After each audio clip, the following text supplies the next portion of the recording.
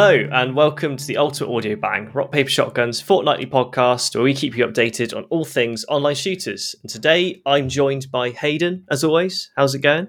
Hello, I'm good. Yeah, I'm good. I'm just about to break up for a few days off, so I'm holding out really for that. Very excited to sit around and do nothing. Quite literally, like we're just going to tick this podcast down for like a good hour and a half, and then you can just as soon as the day ends, I'm out of here. Gone. You said you were wearing your pajamas as well for this, which I feel like is absolutely like immaculate sort of energy for this, this podcast. I got my pajamas on just for this because this is basically the start of my holiday, right? Like nothing's gonna happen after this, so I can just I figured we'll just relax. Just gonna talk about some shooting games for a bit, and then a few days off, lovely. Then we'll start the holiday like a couple of hours early. I may copy you for the next episode. I'm just going to rock up in my pajamas on right now.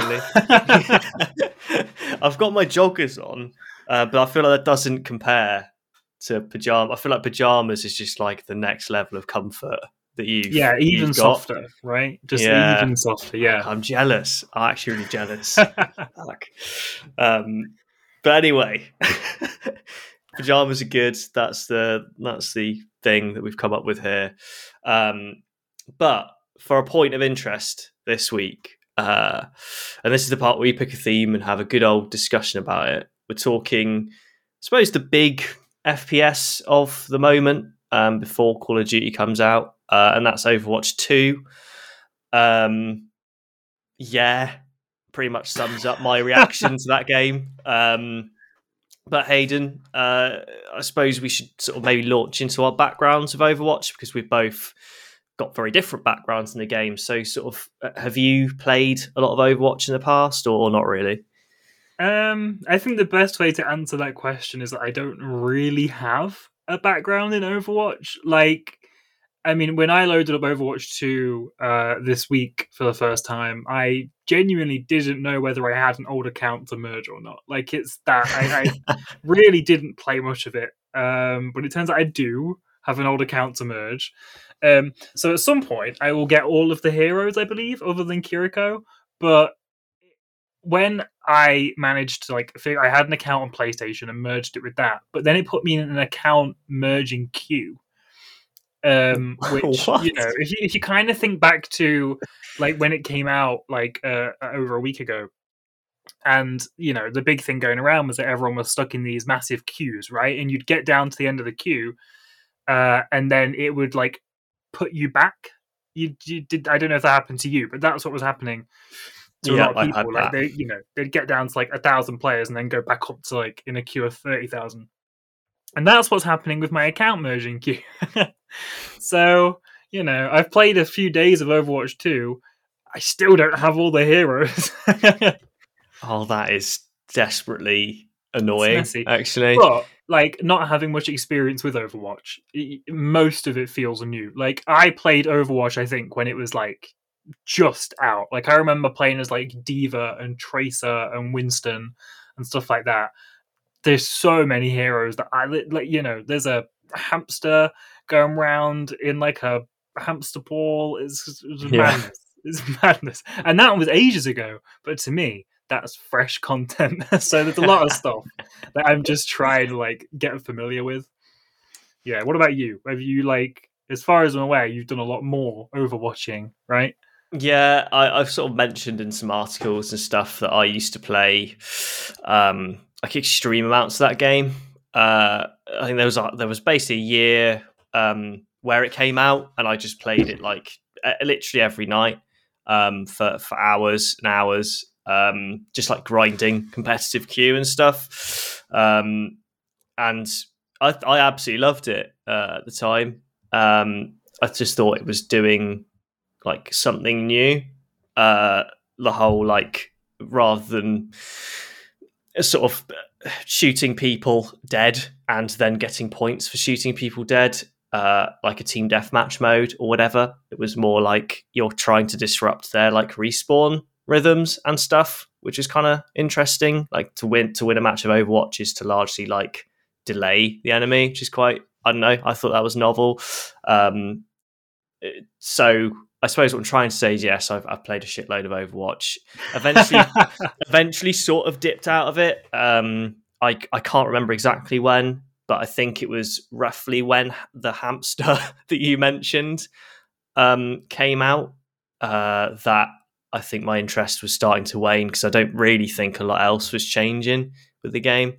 It sort of became a very divisive hamster then. Yeah, like they introduced new heroes and things, and that was great. But eventually, they barely add anything new. They barely added anything new. It was just lots of skins and stuff. Even like the PVE sort of events they used to do, the seasonal stuff. They just kept wheeling that out every year. They had like one for Halloween, which is cool. It was like a defense thing, where you quite literally choose your heroes and then fend off waves of, I don't know, like zombie robots or whatever. And that was super cool, like for the first time. Then they sort of expanded on it a bit the second time, and then that was it. They just kept shipping that out every time. I don't know, it just felt like they'd stopped giving a shit, which they probably didn't. It's just, it felt that way. Well, it's interesting though, because I imagine that was largely because they were gearing up to figure out Overwatch 2, right? Yeah. So like Overwatch 1 slowed down a lot because they wanted to focus on Overwatch 2 and, you know, I guess give this big burst of content. Do you feel like it's delivered, like the new stuff for you? Honestly, not really. It's weird because we've got this podcast that we're doing right now on Overwatch 2, and I genuinely don't have that many thoughts and feelings on it. I've just got to like try and like grab them from my brain somewhere because it doesn't stir up anything in me, unfortunately. I think that is my thought on Overwatch 2, at least its PvP side. Sure, like I suppose we can run through very quickly like some of the new stuff. They've got like, was it 3 new heroes, some new maps. It's not 6v6 anymore, it's 5v5, and I'm sure other bits and pieces, but those are like the main things. And we can get into those a bit later, I suppose, a bit more in detail. But yeah, as far as I'm aware, there's also like a new mode called Push, which I have played and I have no clue what is happening. Yeah. Something to do with, like, there's a robot and maybe like, you know, payload. I think it's maybe that there's kind of like 2 payloads, but they're not payloads, but essentially they're payloads. But it's actually like a thing that you push, or the robot pushes. And whichever team can push their thing furthest wins. But I have no idea what's actually happening when I'm playing it. I mean, that's actually me in almost any Overwatch 2 game. I have no idea what's happening. And everybody else does. So no matter what I do, I know I'm disappointing people. It's it's a weird one, isn't it? Because it's such like a chaotic game. And as a newcomer, well, as a relative newcomer, were you expecting the whole like 5v5 thing to maybe ease up on that? You clearly seem to find it quite like stressful.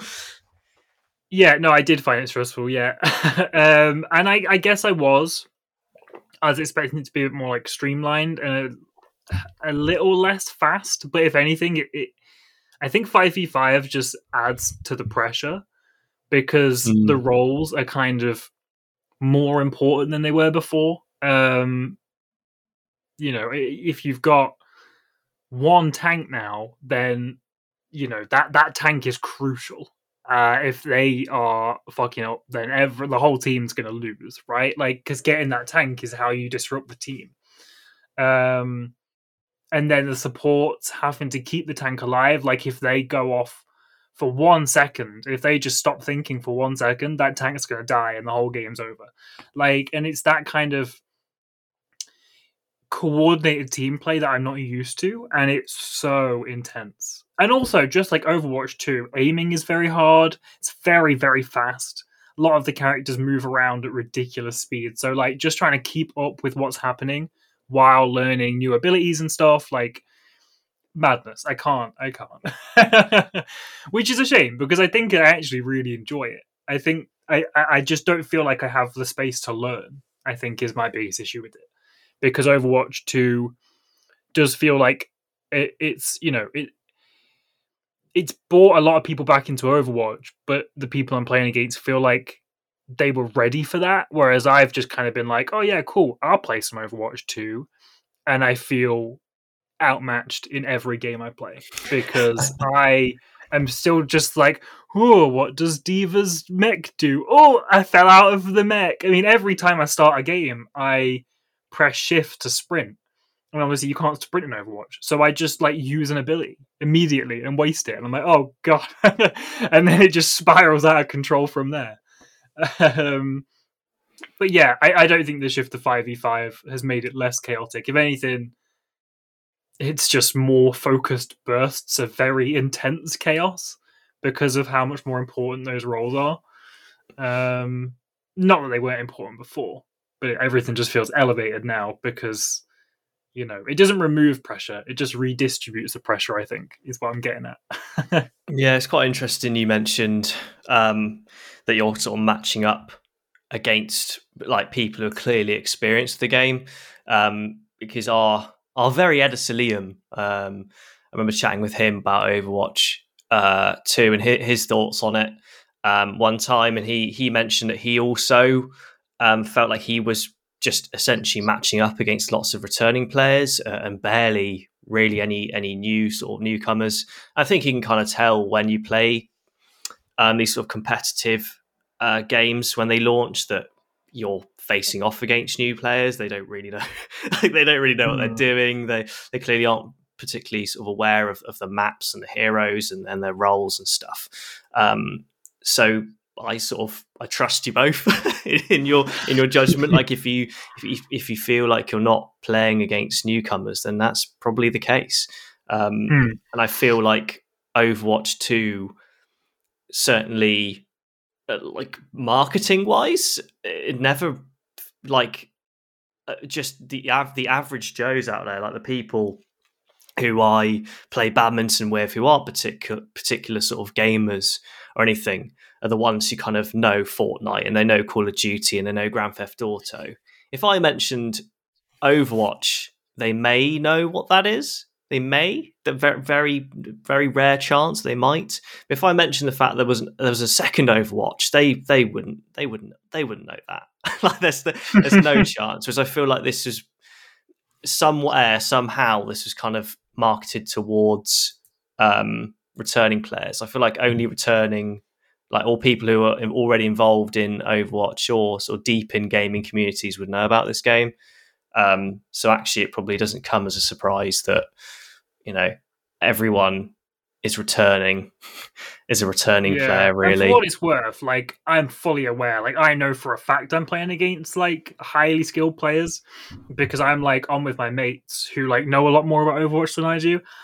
And, like, we'll load into a game and they're just like, oh, they're running, like, the meta crew, so we're going to lose. And I'm like, oh, okay. Like, immediately, within 5 seconds, they're like, oh, they're running, like, a meta group of characters, we're going to lose. I'm like, oh, cool. Like, I don't even know what the meta is. Like, I can't predict that. I don't know, hero matchups and stuff and what I'm supposed to be doing to counter.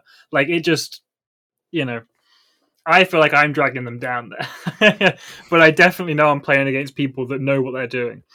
And the more annoying thing is, like, I can spot people on my team who don't know what they're doing. So, like, I'll load in a support because that I know support best.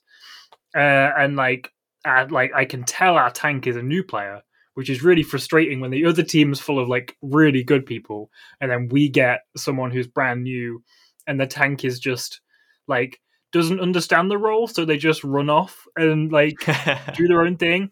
I don't think Overwatch 2 does a very good job at teaching you what those roles mean, which is kind of why I think it really is catered towards returning players, because as a new player, it doesn't want you to understand those roles. I don't really think. Like, as a support, you need to figure out like the best positions so you can heal the most people. Or as a DPS, so you can see most of the enemy team and like get damage where it's needed. or as a tank, like soaking up those hits and being on the front lines. Like a lot of games I've played over the past few days, we've got tanks in the back lines, like just kind of running around scared, like trying to not take damage. And it's like, you need to be taking damage. Like, we're going to heal you. Get in there and take some damage. Or they'll like go all around the map and flank someone. And I'm like, that's not, leave that to the DPS. You know what I mean? Like, leave that to somebody else. We need you here. We need you on the objective. So I feel like I have got a bit of an eye for like judging who's new and who's like returning and like kind of knows the game. And it isn't blaming the new players. I just don't think Overwatch 2 does a very good job at like kind of dividing that or like helping you learn that role. Like a lot of it's on you, and that's a lot of pressure for people. And I think people that were put off by that in Overwatch 1, like, I don't think they're going to come back. So Overwatch 2 is just a lot of very good people and a few bad people, myself included, who are trying to figure it all out, and it's very overwhelming. Yeah, it's interesting that you mention that, because I actually haven't really heard that from anyone. The fact that Overwatch 2 isn't really catering to new players and sort of helping them actually learn the game, which is madness, considering this is what marketed as a second Overwatch, essentially like a fresh start, and would probably like some new players, right? And and the fact that they're not even bothering, or there might be like the sort of the practice range or whatever, where you can sort of test your abilities and stuff, but it is like largely on you to figure it out. And I sort of wonder now, looking back in Overwatch 1, how when I first started, how I like learned the roles.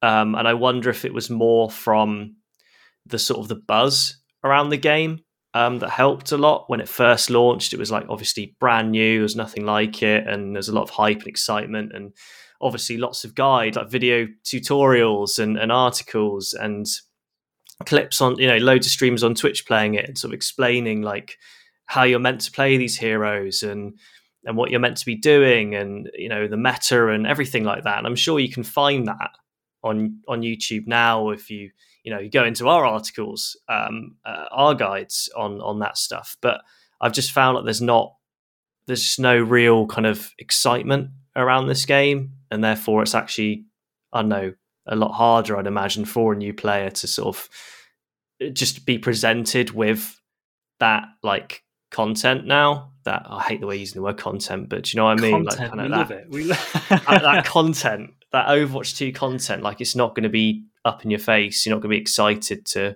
learn support and DPS and stuff, because you're probably going to get absolutely slaughtered in your first game by these returning players too. I also think it's like especially hard because a lot of Overwatch 2's heroes are new, right? There's 3 new heroes: Kiriko, Sojourn, and Junker Queen.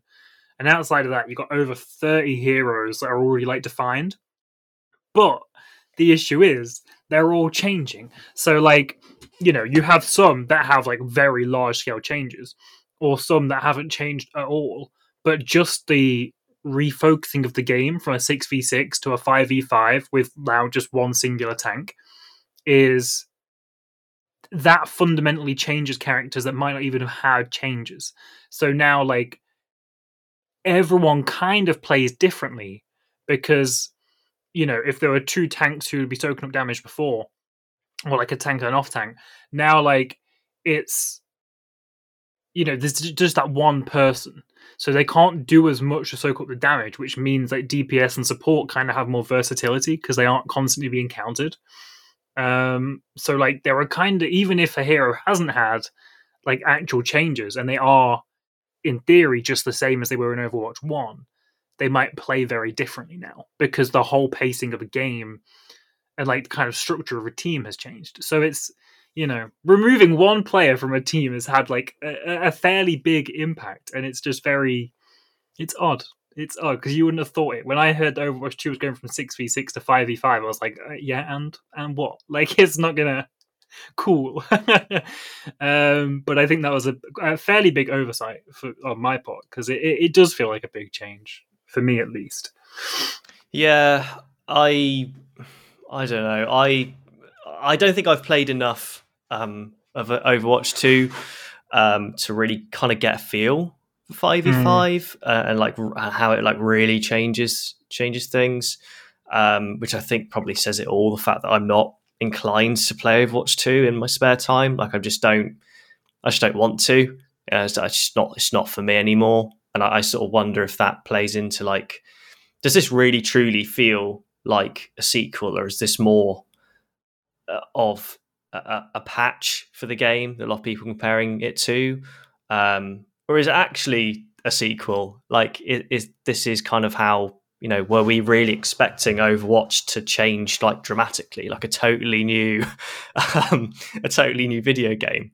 And for me, it's a weird mixture of things. I think I was expecting like a really big shake up for no real reason. I suppose, other than maybe the 2 on the end of the name Overwatch, knowing full well that it wasn't going to change that much, and really, it's the same sort of gameplay. Like, sure, it's 5v5 and stuff, but for me, I think I was done with Overwatch 1 because I think I just had, I suppose, with lots of these things in everything in life, you just do something lots and you may become a bit tired of it. Like, you want to move on and do something else. And it was the same with Overwatch. Like, I just became a bit tired of the heroes and the modes and the constant like stress of it all. It's such a stressful game. And this doesn't, to me, it doesn't change that. It's just this, there may be like a slightly different like rhythm to games. Now with 5v5, I'm sure there is, and maybe it does play a bit better, but fundamentally it's just Overwatch, and that's like not on the game, that's on me, I think, for not enjoying it. Like, it's a weird one, and I just don't know what could bring me back into liking Overwatch anymore, thinking about it now. I just don't know what Overwatch 2 could do to like to bring me back. I sort of wonder if Overwatch is done for me, like forever. It's just like a weird thought. Like, no matter what Overwatch 2 does now, no matter if it introduces new heroes and new maps, like how it could sway me, other than maybe bringing in like search and destroy modes, like, and so something like totally different in terms of the competitive side of things. I don't know. Like, do you feel like you kind of want to get involved in the Overwatch side of things? Is Overwatch, like, the whole way like Overwatch plays, does that kind of excite you, or do you actually just want to go back to like Call of Duty, like that sort of side of FPSs? What are your sort of thoughts on it? I think it's interesting.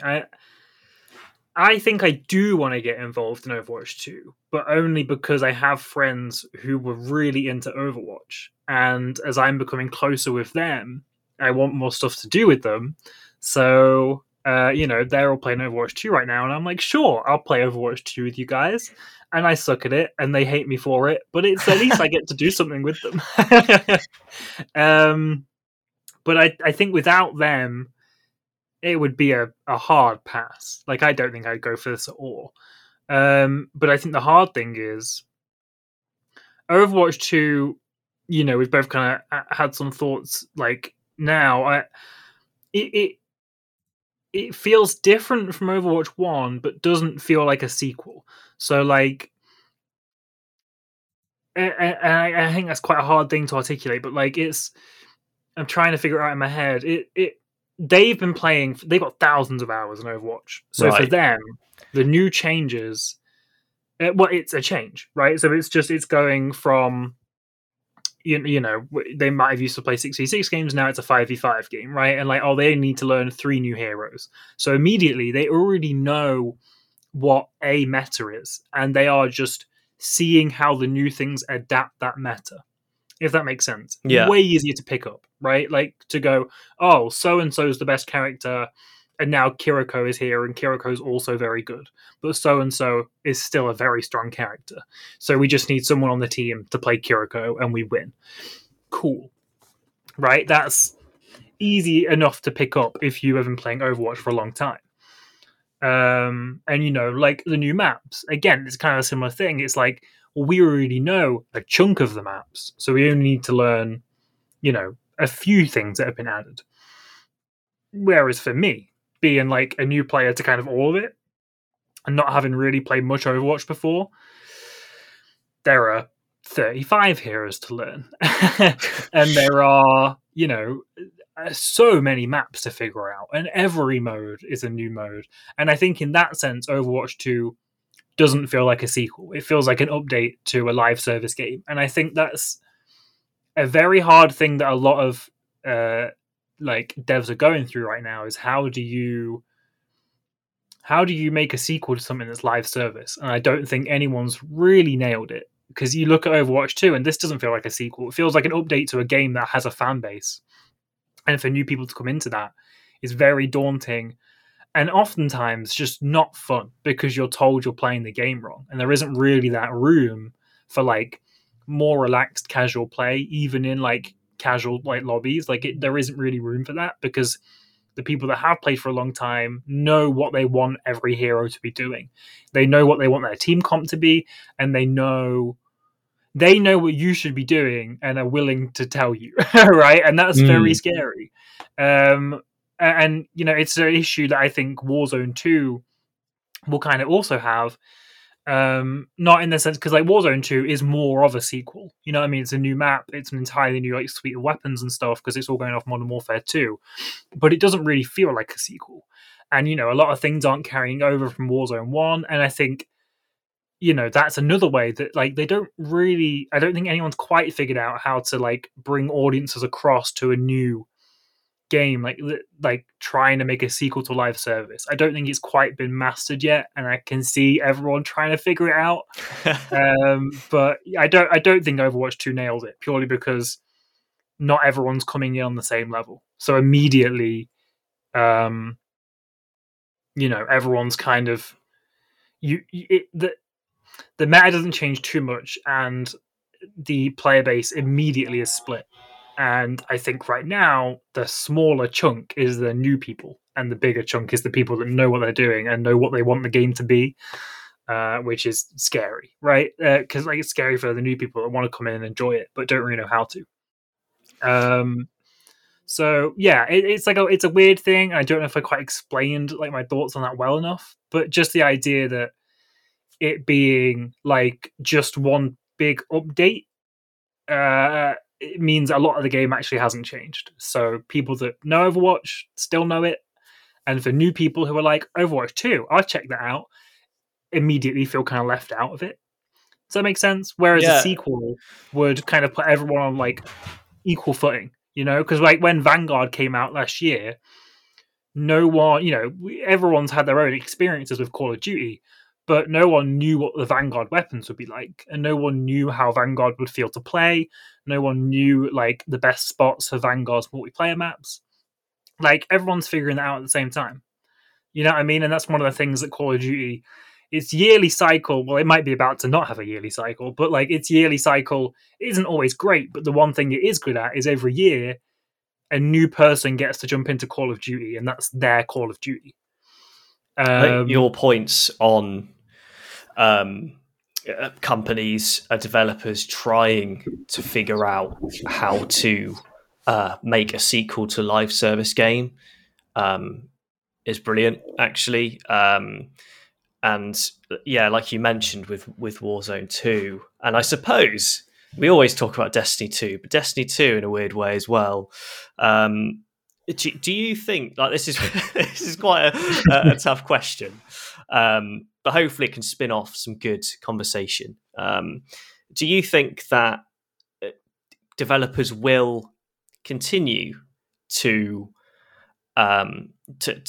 follow up with sequels to live service games? So, or do you think there will come a point, because it's so difficult, as we know from Overwatch 2 here? Do you think they'll actually just maybe one day go, this clearly isn't the right strategy? Maybe we just need to make like actual sequels. I don't know. Like, what are your sort of thoughts on that? Do you have any thoughts on that? I know it's quite a difficult question to spring on you just out of nowhere, but yeah, it's a hard one. But I think I do kind of have a thought on it, because I think you mentioning Destiny is a great case for how it can work and how it, I don't know, maybe shouldn't work. Like, I think a sequel to a live service game happens because either a corporate entity dictates it must because they think it'll make money, and sequels make money, or B, because a player base is dying and they need to inject something into it. And what brings back people better than a sequel? And I don't think either of those are great approaches for a live service game, because I think it's really hard, and I don't want to be harsh, but I think if your live service game doesn't stick, then you shouldn't be making it. Like, either come up with a fresh idea or go figure something else out, because I think live service games is a very saturated market and we already have too many of them. And we've spoken about this before. When everyone's vying for your time, you don't have enough time to dedicate to any one thing. And when every game wants 100% of your time, and every game wants you to log in daily to complete challenges and quests, and then weekly quests, and and it goes on, and seasonal content and battle passes, there's no way to keep up with all of that. It's an interesting, like, just to kind of spring off that. I was writing something about, like, I was updating like a best battle royales page today, and you had mentioned before on the list. Zoms Royale, which is like a browser-based battle royale game. And I went online to check it out, and immediately when I loaded it up, it sprung up with a battle pass thing. And I was like, this is so odd that I'm in a browser-based game, and the first thing it springs on me is a battle pass, because it's just not what I expected. I just thought it'd be like a kind of more stripped down, like, battle royale, but like people were putting money into it, and I was shocked by that. It's a new experience for me. So I don't know, when everyone's vying for your time and for your money, you can't really give 100% of your time to anything, which makes it very hard for new things to break in. And then when they fail to break in and they make a sequel to try and attract more players, I don't think that works too well. So Destiny, like I was saying earlier, Destiny's an interesting one to bring up, because I think they did manage to shift over to a sequel, but it was messy and probably in retrospect a bad idea.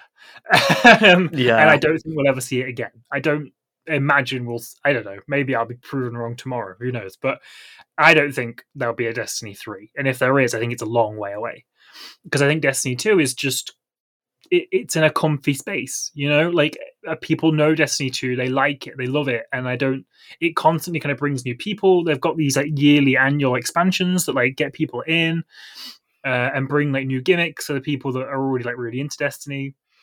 I think it's found its corner of the market, and I don't think that's really going to change.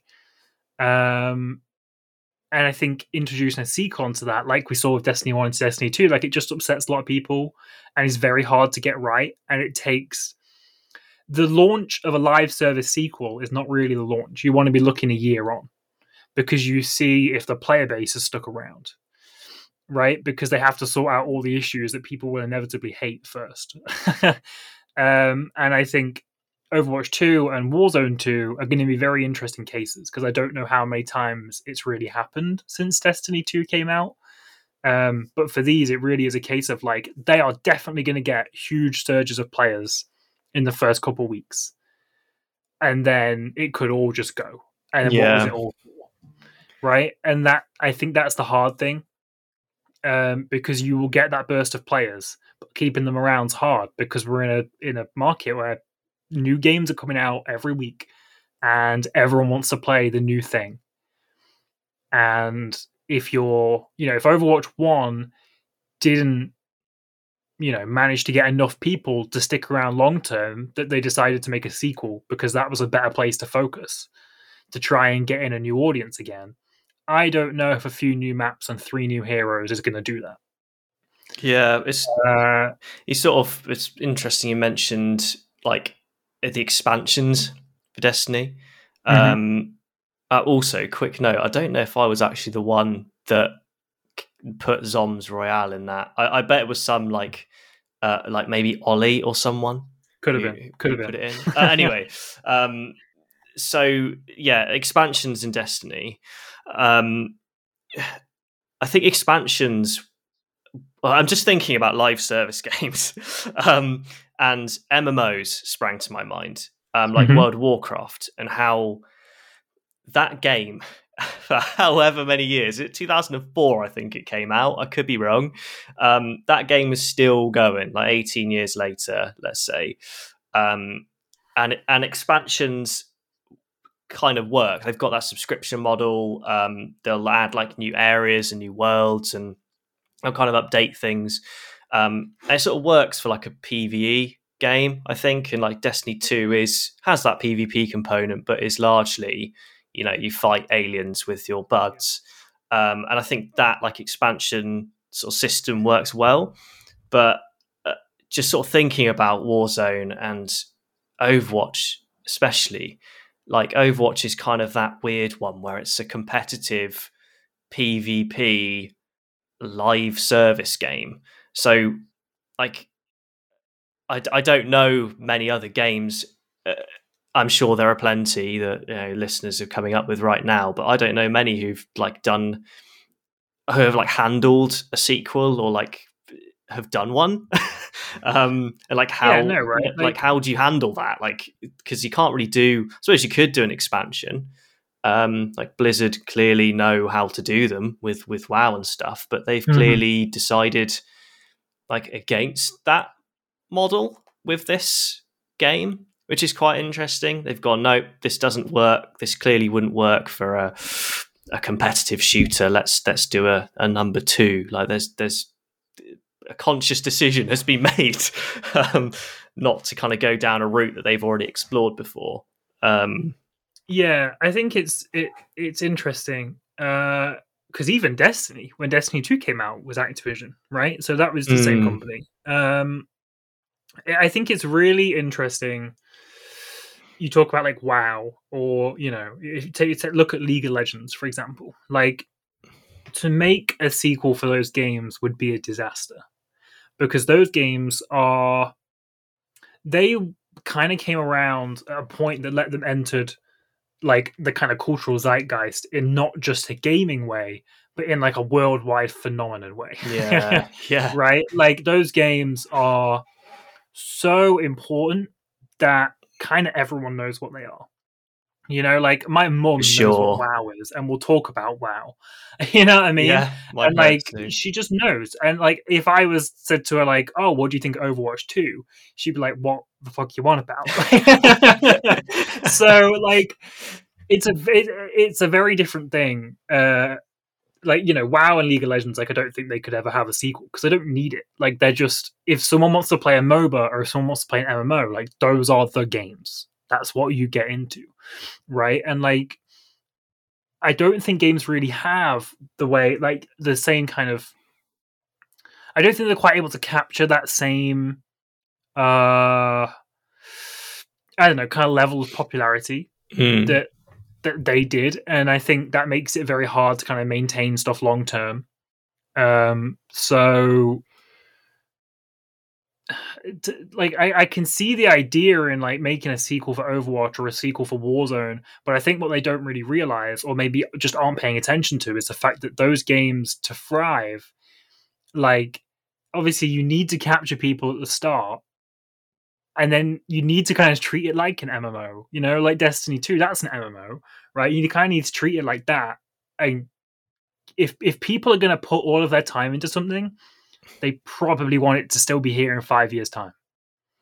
Yeah, And if it's not going to be, why should they care when there are games that will be here in 5 years' time? And I think that's maybe the hardest part, because if you can't maintain an audience, obviously you can't do that.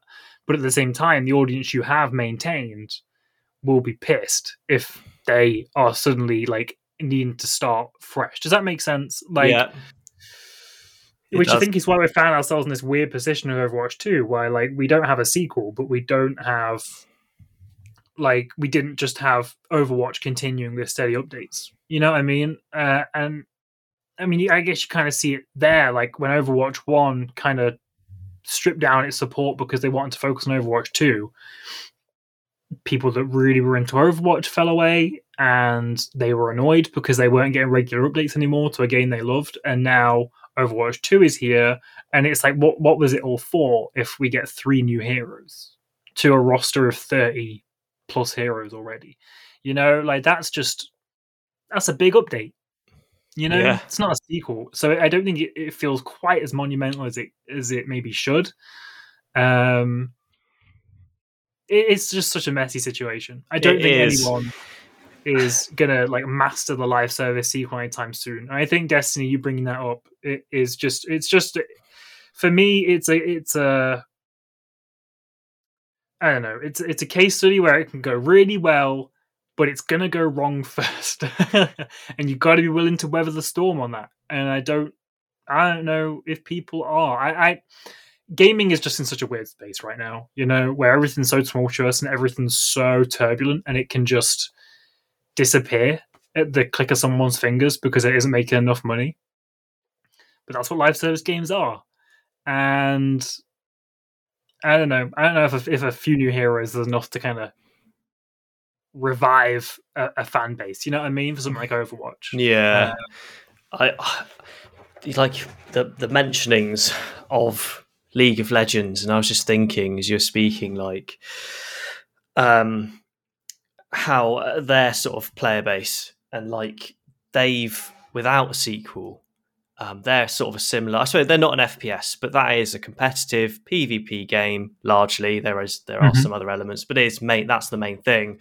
That game is still like, it's massive, like it's still going, it's a huge player base, like they absolutely smashed like the esports scene. That game is just like such a roaring success, and it won't need, like you mentioned, it won't need a sequel. That'd just be absolutely like tragic for that game. I could just sort of see that game sort of moving forwards endlessly, and I haven't followed League for a while, but like presumably they're just kind of doing what they did before. They kind of add a hero here and there, and sort of constantly update the meta, and that's kind of all that game needs to keep going. And I just sort of wonder if, I suppose Overwatch's player base, I haven't really followed that, but I don't know how healthy it was. But like, I don't know if I could see, if you kind of pitted League of Legends versus Overwatch, and you know, Overwatch is largely doing the same thing, releasing a hero here and there, like League of Legends, but it's nowhere near the size of League. And I wonder if that just comes down to like watchability, and like League's success largely comes down to the fact that like it just fits like the esports like mold so perfectly. It's not for everyone, but like when you really get into it, you can really watch it. Like, it's so good to watch, and you can kind of begin to understand it, even if you're kind of new to the game.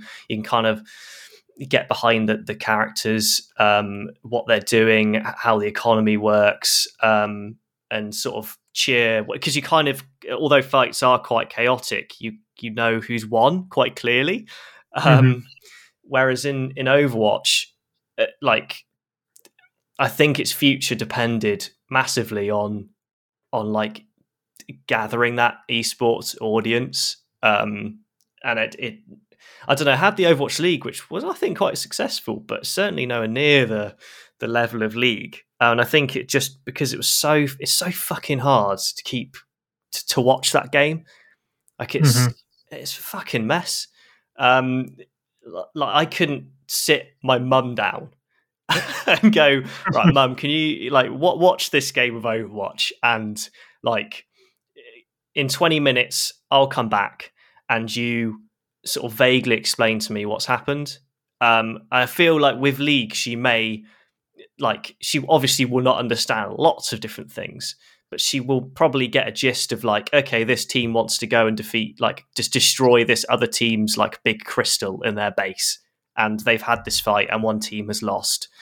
Whereas in Overwatch, like it's so like the camera angles, like the heroes constantly respawning in at like different times. It's like a real mess. And I don't know. I sort of wonder by design if they've made a really fun game to play, but to actually watch, they've shot themselves in the foot from like the get go.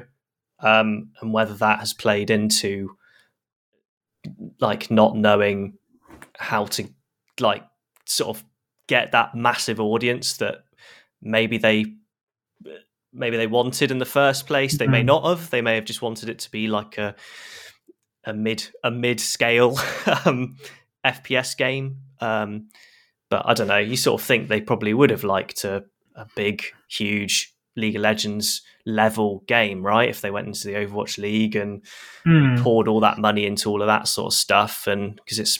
I also think League is a great example. League of Legends is a great example of a game that never needed a sequel. Like, obviously, we don't have a League of Legends 2, but they did do a great job of expanding the audience. Yeah, with spin-off games and the Arcane Netflix series. Oh, so good. Right? It was huge. And like Arcane was so good that people were like, what's League of Legends? Like, I want to check out League of Legends. And that kind of pushed it even further into like people's like, you know, into more of a household name, I suppose. And you know, there are spin-off games for people that might not know what League is, but you know, they see like Ruined King or whatever it's called on like Epic, and they're like, yeah, it looks cool, I'll pick it up. And then they get into League that way. Like, that's expanding the audience without destroying your core audience, which is the key to, you know, keeping a live service game thriving. Like, you've got to keep that core audience healthy, which, you know, makes total sense why Blizzard wouldn't want to jump from Overwatch 1 to a brand new client, because if things aren't carrying over or the same heroes aren't there, people are going to be annoyed, you know? So, like, they have to kind of keep that stuff alive, which unfortunately means Overwatch 2 is just kind of an update, right? With a few new heroes and a few new maps and one new mode. Warzone 2, going the other route, that it isn't going to be the same thing, and they are going to lose their core audience through that, you know what I mean? And it's going to be a real interesting thing to watch whether that audience stays with Warzone Pacific or moves to Warzone 2, because both are going to be alive at the same time. Like, they're not shutting Warzone 1 down. So, like, you know, I feel like you can already read that as, like, potentially a scary situation internally. You know, like, are people going to adapt and pick up Warzone 2? Or are they just going to stick with Warzone 1 because they have their skins they pay money for and they know it? And you know what I mean? It's just like a safer bet. It's going to be such an interesting thing to watch. And it's so interesting that it's both the same company. Like that's just such a weird situation, you know? It's like have like one of the biggest companies making making sequels to two, like, you know, pretty big live service games, doing it in such different ways. And I don't know if either of them are going to have nailed it, but I guess we'll see. I suppose this is a good place to move on to the PvE side of Overwatch, because you mentioned of Overwatch 2, sorry, because you mentioned spin-off games and Riot League. They did that. They're really good at riding like the wave. I remember when auto chess became quite a big thing in 2019, and Riot jumped on that. With Teamfight Tactics, which I think is absolutely excellent. I really like that game. They did, I can't remember, is it Legends of Runeterra, which is like their collectible card game thing, a bit like Hearthstone. Like you mentioned, they did Arcane, which obviously isn't a spin-off game, but an absolutely excellent Netflix show, which I would highly recommend. That was an absolute banger.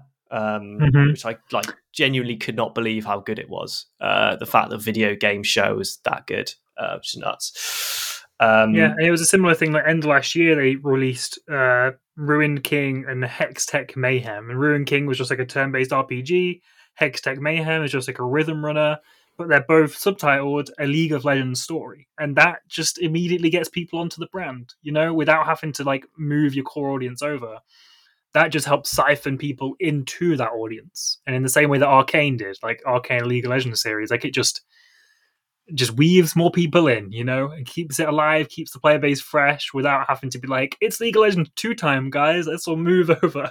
Yeah, and like this PVE side of Overwatch 2 is still a bit of a mystery. It's slated for 2023.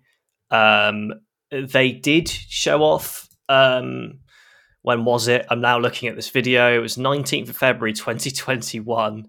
And there may have been other times they've shown other stuff off, but I can't remember it. I remember this being like the first proper look at Overwatch 2, to be honest.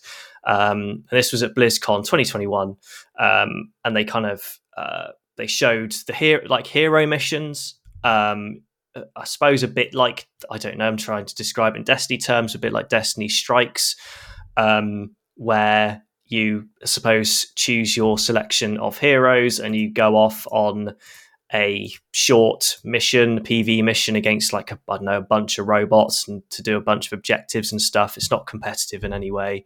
And you probably get some rewards at the end of it, like XP and things. They talk about like Tracer here. She's like level 10. So you've clearly leveled them up. And, at level 1, she's got like, there's perks. There's like perks and skill trees and you unlock, the talents, as they say here. Mm-hmm. There's one which lets Soldier 76, he usually has this like healing node that he puts down, and it creates like this circle of healing that people can stand in and obviously like regenerate their health. Whereas there's like one perk or something that lets him kind of put it on himself and then run around, regenerate health, but it also like repulses enemies away, so you can kind of like knock enemies off bridges and things like that. So like they really put, or they, at least at this point in time, they're really like putting a lot of effort into this PvE side of things. Again, I'm just looking at Reinhardt here, and he's got 3 different skill trees, one called Crusader, one called Juggernaut, and one called Guardian. Like that's essentially 3 different classes for Reinhardt. They're kind of going down that again, like live service, PvE, Destiny like kind of thing. And I remember seeing an interview somewhere, I can't remember where it was, and they sort of, I think it might have been Games Radar, I'm pretty certain it was, where they sort of talked about the fact that they wanted it to be like their forever game. It's not like, that's not their exact words, but kind of the game that you log into each day and complete your quests and whatever. So a game like you literally would not leave, which is like kind of mad, really.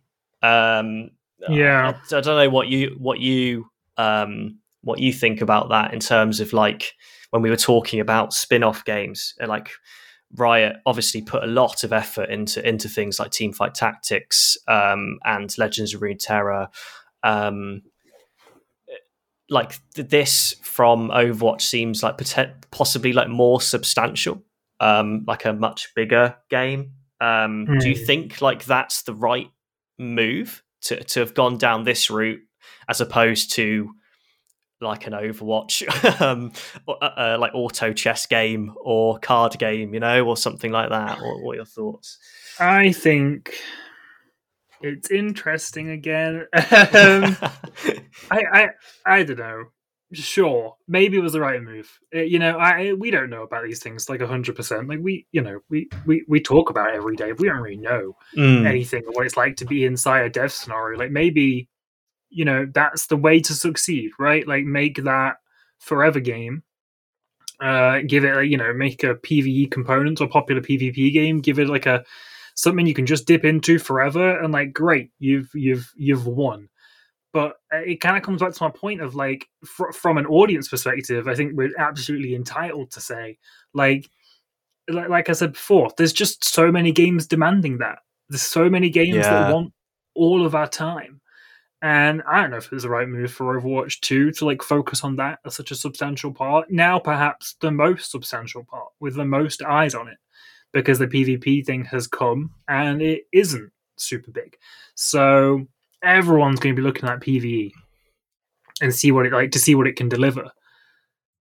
And I don't know, you're entering a very crowded market, you know? Yeah.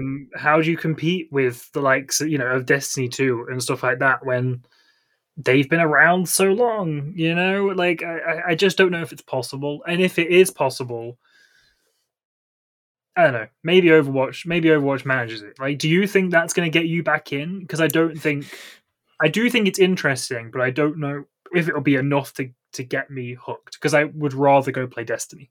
That's a great point. I think I definitely will 100% give it a go. Like, I'm definitely intrigued by PvE Overwatch. Like, it's something that will definitely bring me back, at least for a session. And that session is going to be like the turning point for me. A lot is going to hinge on that 1 hour long, 2 hour long. We'll see how long it lasts, that one session, and whether it hooks me in like immediately. I just worry that obviously we have no idea how like expansive this PvE is going to be, but I think for like PvE, like what they were showing at BlizzCon 2021 with the talents and the leveling up and all of that stuff, that has to be like really deep. Like, you have to have like real layers to progression, like Destiny, and to a certain extent, WoW and other things like that. Like, you can't. I just worry that it's going to be a little shallow, and obviously I'm not basing that on anything, but it can't be shallow. Like, it can't just be me leveling Tracer to level 50 over the course of a few days. I've got the talents and whatever. There's always that element with these PvE modes where it's like, what's next? Like, people are going to max Tracer out in like a day. Like, the like gamers are like another like level. Like, I don't know if Blizzard. They should be. They've got WoW and other games. All these other games have got huge amounts of experience. Like, you just hope that they're ready for people to really be like powering through this PvE stuff at like the rate of like knots. And like, if there's enough to kind of keep you replaying these missions, like, what else is there for you to earn aside from levels and things? Like, I don't know. It will need to, and to do that without the system like upsetting people, like not gating it behind the fact that you can only play that level once a night, bullshit like that, where it's like, you're only going to earn this one powerful reward once a week, which I know other games do, right? But like, it's going to have to find like a balance. All these problems that come with these sort of PvE games, I'm sure they're going to encounter some of them, but you hope they have like an answer for them.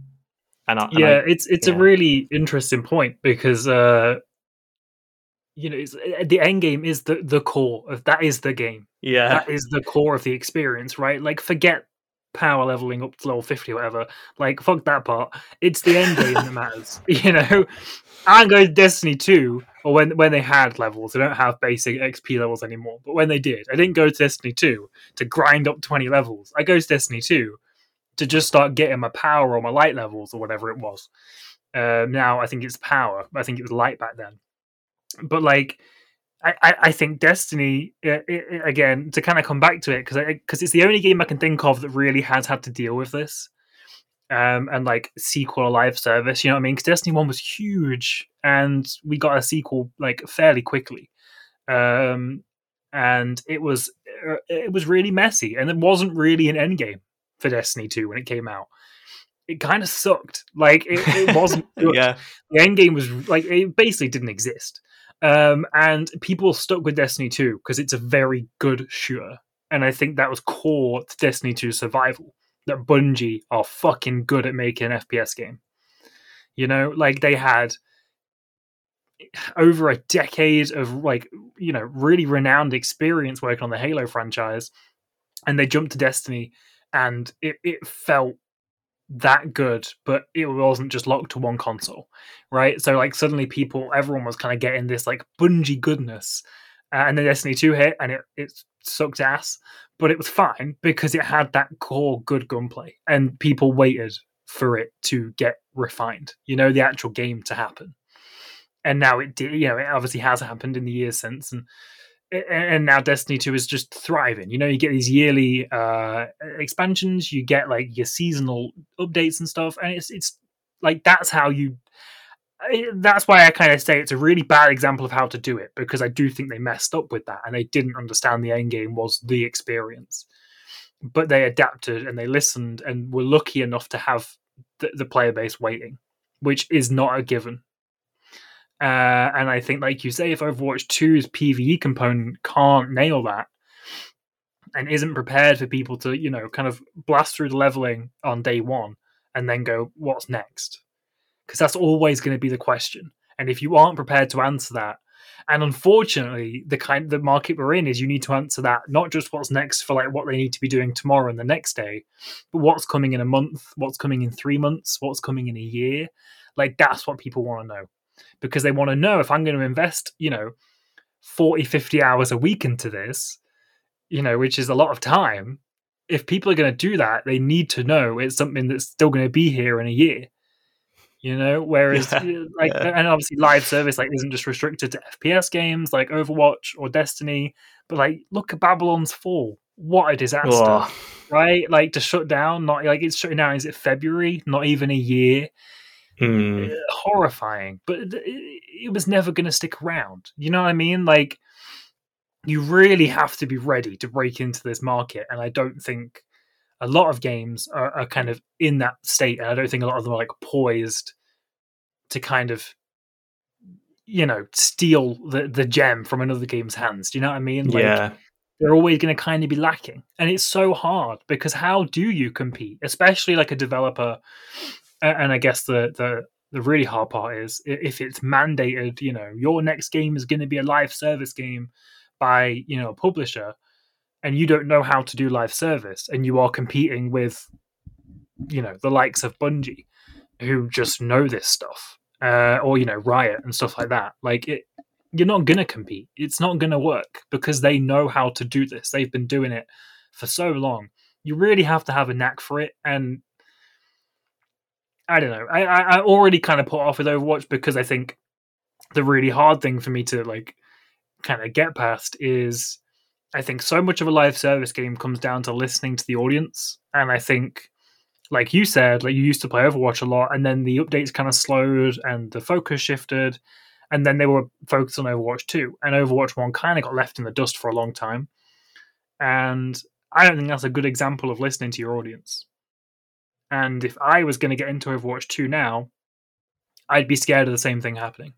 And that, you know, I'm going to really like it for 2 years and then it's going to disappear. And I know that's a ridiculous thing to say because, like, that should be enough. But I don't think it is. When games like GTA and Destiny 2 are able to keep their audiences for 5-10 years, like, that's what you've got to compete with as a live service. There isn't a market for everything to be live service. I think your point about Destiny's gun feel is great, actually, because that's what kept me around, like you were mentioning, for a long time. It just to feel like it's like nothing else, actually. They just like Bungie know how to make a great shooter and how to make guns feel amazing, like getting kills and stuff, just doing strikes over and over again. Like, sure, maybe the rewards aren't going to be this good and there's no real end game, but like it felt amazing. And that kind of got them, helped them survive a bit, I think. Whereas translate that over to Overwatch, and the only experience I have of sort of, I suppose, weapon feel against PvE opponents is in that like Halloween wave-based minigame they sort of brought each season. And I it was something you do maybe for like a skin or something, but I was never, I suppose it's no comparison to the strikes and stuff, but there was never a point where I was like, God, this feels like exceptional. Like it feels amazing to destroy these robots or whatever. And I worry that, obviously expanding that out to an entire game, and obviously even if, I don't know, you can get a talent that makes Winston's laser, lightning beams, I don't know, arc across loads of opponents, or Reinhardt's big hammer down, whatever it's called, I can't even remember, splits the map in two. I'm trying to think of like cool abilities. Even if, those are introduced, I just don't know if like that feel is there. It's that's a really good point. Like, and I think that's kind of just made me realize that there is actually totally a game that's done this, because Rainbow Six did this. They had Rainbow Six Siege, had one really popular expansion, event, right, with that like alien thing. Oh, and yeah, Extraction. They made a whole game out of it with Extraction. Yeah, right, because that was just a seasonal event they had, and it was really popular, and they made an entire game out of it. And God, I'd forgotten that was a thing. We forgot Extraction even existed, right? That was only this year. Like it.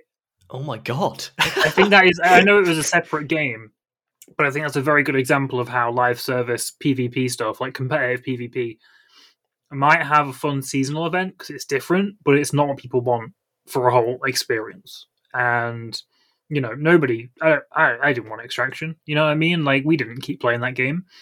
No, we covered it for about a week and then moved on. I forgot it happened. And I think the same will probably, if you don't think Overwatch 2's PvE component was good enough to like really kind of ignite a spark then and be like, this is something special and it needs more. I don't know if you know what I mean. I don't know if like an expanded variant of it can. Yeah, that's a. Oh God, you've like blown my mind. Extraction, because I even quite liked it. Like I played. I went to some preview events and stuff for it. Not went to. I think it was during COVID time, so I just sat at home or whatever. But I remember going, "Oh, this is quite fun. Like I'm quite enjoying this." But oh my God, yeah, like I totally. Again, it just shows that even if you do enjoy something like that, like it can just totally fall out of your memory. Like it just gets consumed by other games and other things are happening. And if Overwatch 2 isn't able to kind of like keep its head above the water, as like that PvE side, at least, like as next year's fucking stacked. Like the game's coming out next year. Like, is it going to be able to keep itself alive? As I don't know. I'm trying to think now off the top of my head what's arriving next year. I know it's not PC, but Zelda, things like that. Huge, like Starfield, heavy hitters, Starfield, like just these massive games are arriving next year, and it is Overwatch 2. Like, is that PvE component going to be able to withstand like this onslaught of like a far more anticipated? I'm sorry to say, like a far more anticipated games. No, yeah, totally. It's like when you've kind of got like a back-to-back, like, Dead Space remake or Dying Light 2 or, Starfield, Diablo 4, the Destiny 2 Lightfall expansion. Like, how do you, like you say, Zelda on another platform on Switch, like, and a lot of other stuff. Like, next year's a big one. And I don't know if Overwatch 2's PvE can, like, sustain itself in that. Especially with Diablo 4 coming. Like, I know it's a very different thing, but come on, we're all just going to play Diablo 4. Yeah, like it's Diablo. I don't know. And I suppose just to sort of round this off, like I think it sprang to mind that one of my main worries actually of Overwatch 2's PvE, at least going from that footage they'd shown. Of like the talents and the hero missions, and sort of even just the enemy units. I think they showed off some enemy units, and they've got tanks and kind of like Left 4 Dead style units. If you can sort of imagine that, like one that'll probably really win, and one that's a big one that like explodes or something. I don't know.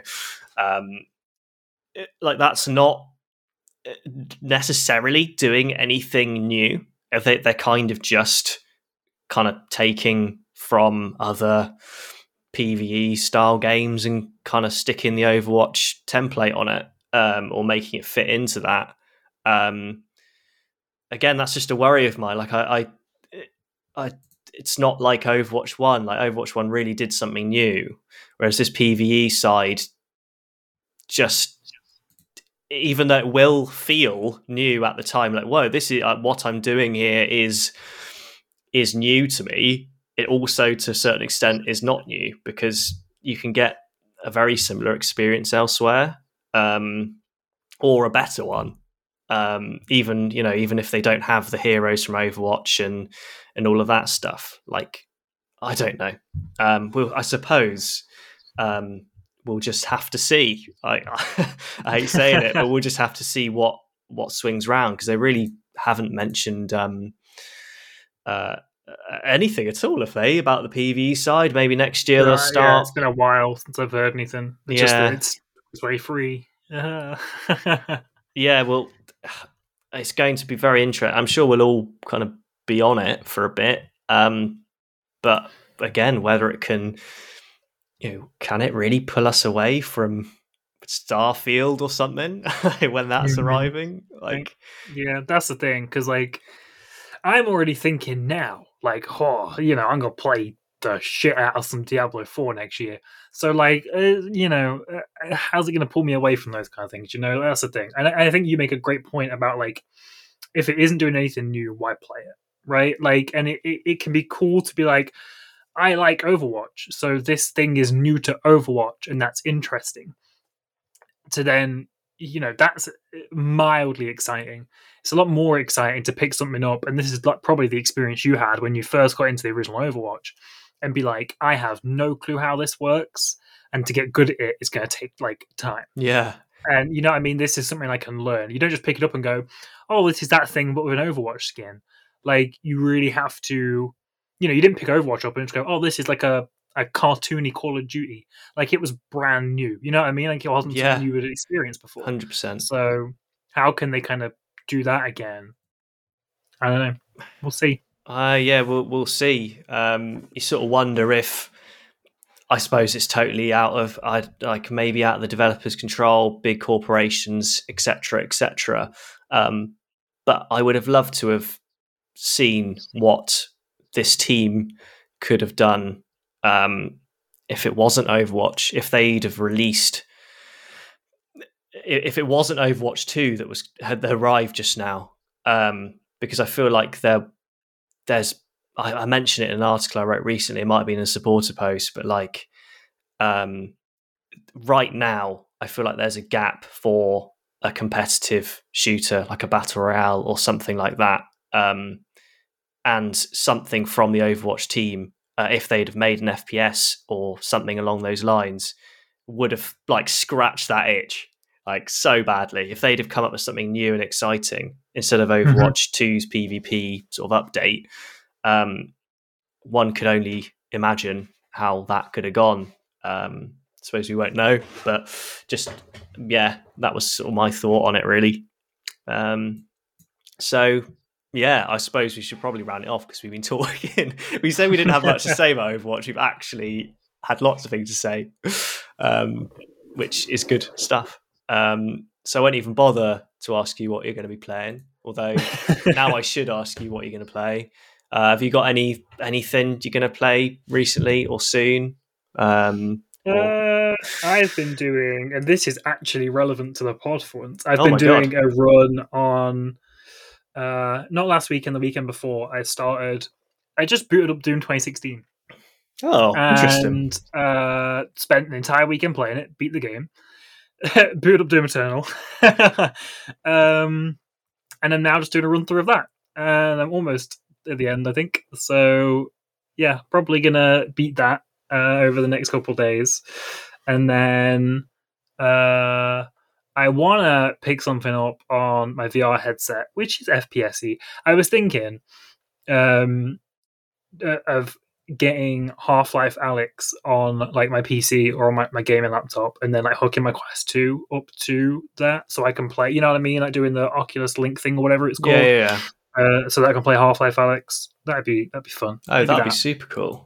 Or I'm kind of tempted by Resi 4 VR, but we'll see, because it might be too spooky. Oh my god, that would frighten the life out of me. I remember seeing like footage of Resident Evil 7 in VR, and I was like, no, there's literally no way I'll ever play that in my life. Like that is, I can't even play Resi 7 desktop. It's too scary. It's so scary. I played it with someone. Had I played it on my own, I would never have got through it. Absolutely, 100% would not have got it. It's frightening. Yeah, it does something to me where like the furthest I've made is maybe Marguerite, so maybe like a third or halfway through the game. Oh, nice. Yeah. But it's the kind of game where like I'll take 2 steps into like a corridor and then pause for 10 minutes just to recover from that 2 footsteps, and then do the same thing again and like go 5 steps screaming with my eyes closed the entire time, like, oh, I don't want to do it. And then when it gets too overwhelming, pause again, and then have to sit there for another 10 minutes like trying to muster the courage to like go around a corner. It's horrifying. I don't think I'm playing a huge amount this weekend, but I did play The Quarry recently with a friend. So good. What do you think? I actually really enjoyed it. Like, I've not played these sort of, I don't know what you call them, choice-based story-driven games at all, really. I've just never played them. So it wasn't that long ago that I played Until Dawn with the same friend. And I absolutely loved it. I thought it was brilliant. They'd played it before, so they just wanted to see me and sort of see what choices I made, and suppose silently judge me for all the choices I make. So we played The Quarry, and we both not played that one. So we kind of like passed the pads like across chapters. I think there is like a co-op mode. We were like, we just want to pass the pads in between chapters because I don't know, that's just the way we like to do things. And I didn't think it was quite as good as Until Dawn. I don't know if that's controversial. No, I think that's fair. Until Dawn was very special. Yeah. But I do love like the kind of the fact that you can't just like tune out for a second, because every time I tune out for a bit, like there'd be a quick time event, or like I'd have to make this like split second decision. And I did find like the decisions I made did have like an impact in both games. Especially Until Dawn, actually. There were maybe like 1 or 2 times where I felt a bit miffed about someone's death. I made one choice and they were like just dead. Like it'd be like quite early on. I was like, oh right, that's my bad. But also like, they were like a cool character, and I kind of wish it had given me just one more shot, like to save them, maybe to give me a hint that, hey, you may have chosen the wrong choice here. But otherwise I kind of liked it. I thought especially The Quarries, I quite like the story. Like I like the premise maybe a little bit more in terms of like the obviously I can't say too much if people want to play it, but kind of, well, actually I can't really say anything because it's all story driven, but I liked the premise of it was quite clever. Yeah, I think I love The Quarry more like in retrospect, because I was playing it, I was like, this is really good. This feels like is it Supermassive? I think it's Supermassive. Yeah, that's right. Yeah, I was like, this feels like Supermassive, like kind of back to what they are good at. Because I think Until Dawn and The Quarry like are their gems, and I think the Dark Pictures anthology is fine at best. That's never really special. Okay. I think Until Dawn and The Quarry, just because it's like the teen slasher vibes, like I think they're just really good at that. And yeah, like I really enjoyed playing it, but I think I appreciated it even more when I beat it, and I spoke to Rebecca, the other guides writer, about it, and we kind of compared what happened, and I realized mine was a terrible run. Like so many people died. And Rebecca was like, no, like all these people survived on mine. And I was like, it can be that different, huh? Because like, oh boy, they did not survive in my game. Like I had people die and like immediately, and hers was like quite a good run. You know what I mean? Like, and a lot of the people that I had died that had survived in hers, and I just thought it was really interesting, like to compare that, and then go like, we had a completely different experience of this game. Like there were probably entire scenes that Rebecca got that I didn't get. and that is wild to me. And that's what I really love about The Quarry, is that like, just how far it branches. Yeah. Without you even realizing it. I'm interested to see, like, we won't talk spoilers here, but I'm interested to see like who survived and who died for you, because my run was messy. Yeah, we can chat about that off pod actually. Because I do desperately want to talk about it, but I don't know. I feel like if people haven't played it, it is just massive spoiler territory, isn't it? But I was thinking about playing like the Dark Pictures anthology, because I think there's one like bundle you can get, but it's interesting to hear that it's not quite as good. So that puts me off a bit, because if it's not quite as good, then they're quite like a big commitment to sort of sit through and make choices and things like that. And I don't know if I can be bothered if they're not quite up to snuff, I suppose. Maybe. I think the biggest thing I can say is just like Until Dawn, The Quarry grabbed me, and I couldn't put those games down. Like I had to beat them.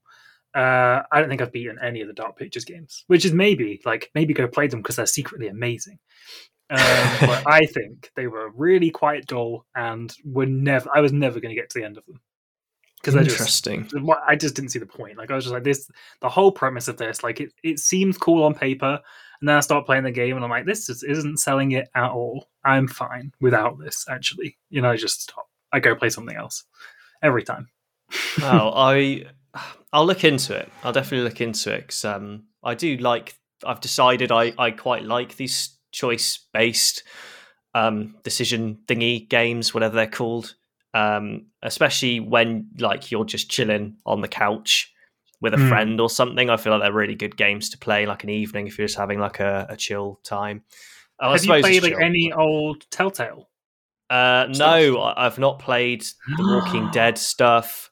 Oh, Ed, okay, you gotta play Walking Dead all the way through, because that's really good. And play Wolf Among Us, because that was really good. Tales from the Borderlands, they're doing a new one of those soon. That's pretty good. You go play Telltale stuff. Okay. They're really good. Maybe I'll go Walking Dead, because that's kind of got slight horror vibes, and I quite liked the horror, like make or break sort of decision making. So maybe I'll go for that first over the Borderlands stuff. I think that's a safe one. I think The Walking Dead is generally regarded as their best one as well.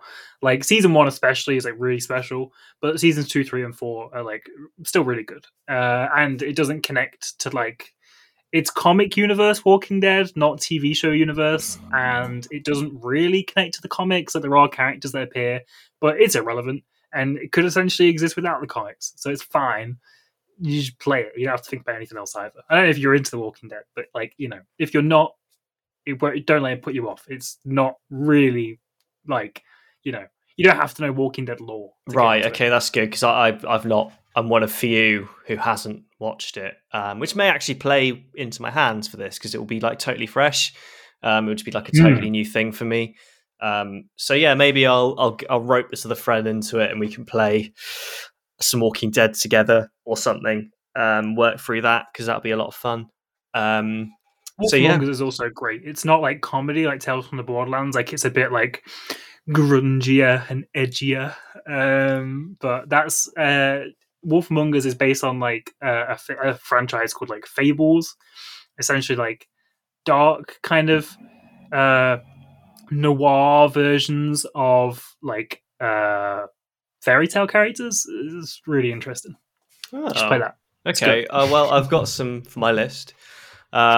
So yeah, I think that concludes the chat about Overwatch and these things. I think like whenever we next record, it probably won't be long until the next Call of Duty, will it?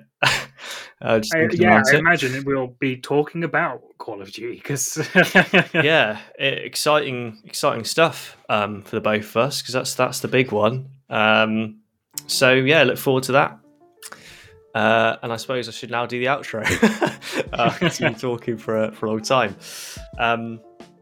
So thank you for listening to this episode of the Ultimate Audio Bang. If you want to make sure you never miss an episode, then subscribe via your podcasting platform of choice. There are also a number of other ways you can support the show. You can follow us on Twitter.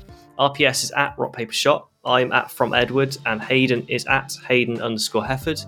And if you want to chat to some lovely people, you can go join the RPS Discord. That's at discord.gg/rockpapershotgun. You can get some very nice clothes in the form of RPS shirts and hoodies. Just head on over to store.repop.com to see what threads we're selling and whether you'd like to purchase any. And last but not least, for all of your PC gaming needs, make sure you head on over to rockpapershotgun.com. So that's it from the both of us. We'll catch you later. Bye.